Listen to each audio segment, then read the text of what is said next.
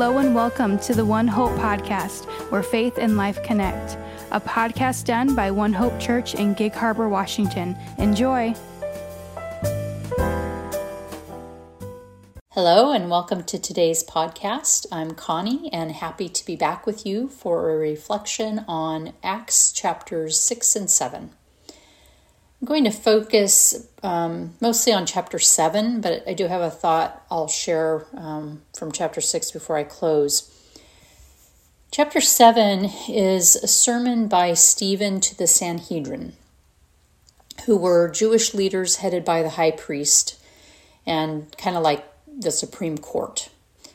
And Stephen walks through a history of God sending his chosen ones to the rescue of the Israelites.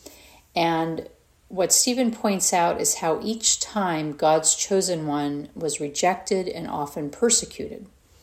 So through this, he is highlighting how this group he's speaking to is no different.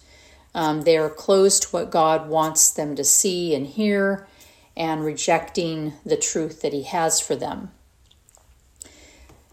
On a personal note, I often try to place myself as the audience of the New Testament teachings to check where my heart may be, like the ones to whom the message was originally given. So I try reading not always as a historical lesson, but as a spiritual one. And that may seem obvious, as we should always be trying to apply Scripture to our lives.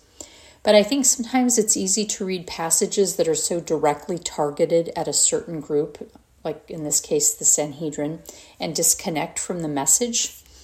So anyway, just throw that out there as something to reflect on as you're reading different things.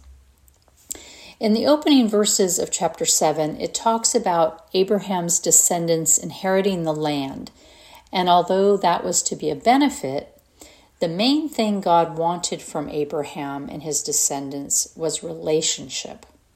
We see this in many other places in the New Testament, the emphasis on the importance of relationship with God, the necessity of relationship with God. And that's addressed here again also.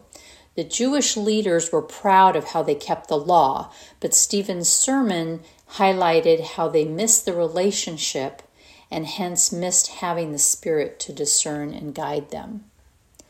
Even the tabernacle and the temple, which they built to honor God, we can conclude they were more concerned with the actual building than the relationship of who they were building it in honor of. So verse 48 says, "But the Most High does not dwell in sanctuaries made with hands," and continues in verses 49 and 50 to quote from Isaiah, "Heaven is my throne and the earth my footstool," etc. The priests were more devoted to the structure than to the Almighty to whom the temple should be pointing them. Verse 50, "Did not my hand make all these things?" God asks. God doesn't need anything from us. He desires relationship with us for His glory and for our good. Now, I found a little encouragement tucked in the terrible scene described in verses 57 and 58 with the stoning of Stephen. 58 in part reads, "They laid their garments at the feet of a young man named Saul, a man who was like all the examples through history that Stephen had just spoken about, a man who was all about the laws and was blind to what the laws were really supposed to be accomplishing, which was right relationship with God." So I said this was a little encouragement. The encouragement I take from this is that there is hope. And Luke maybe didn't place this here for any other reason than as an introduction to Saul and how he was before his encounter with Jesus, which is coming in chapter 9. But I felt like it provided hope of what can happen when we focus more on Jesus than on going through the religious motions. I don't want to get ahead of the reading, but Paul's life was transformed when he was in right relationship with God, for his good and God's glory.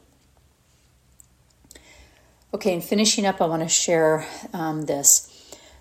A hard message of these chapters is that being full of faith and the Holy Spirit, as it said of Stephen in chapter 6, verse 5, doesn't mean an easy life and possibly means a difficult one.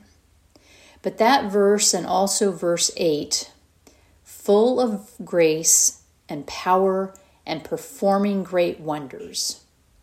Do you ever wish for that type of faith?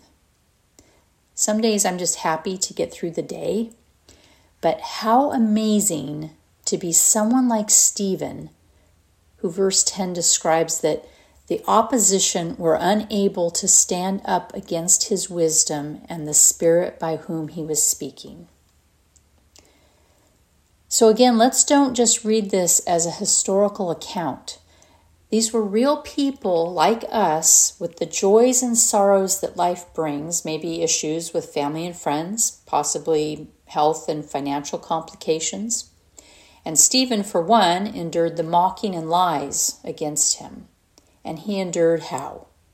By the Spirit, which as believers we also have access to. So for me, today's reading has me thinking about how not to fall into the trap of being religious, how to keep pursuing a relationship with Christ that will lead to me being full of faith and the Holy Spirit, so I can answer Christ's call on my life, so I can endure trials, and I can be prepared for Christ's return. Let's close in prayer. Dear Heavenly Father, full of love, grace, and mercy, thank you for your patience with us. Thank you for sending your rescuer, Jesus, and thank you for the gift of your Spirit to bring us into a relationship with you. Forgive us when we get caught up in the things of the world that sidetrack what is most important. Lord, this reading with all the history in Stephen's sermon had me thinking of the Jewish people and the many people who, for a variety of reasons, do not yet recognize your Son as their Savior. Even today, Jesus, may someone come to know you in that way. May hardened hearts be softened. May rituals be replaced by relationship. Thank you that you desire relationship with us. Thank you, Jesus, for the many ways you bless us. In your holy name, amen.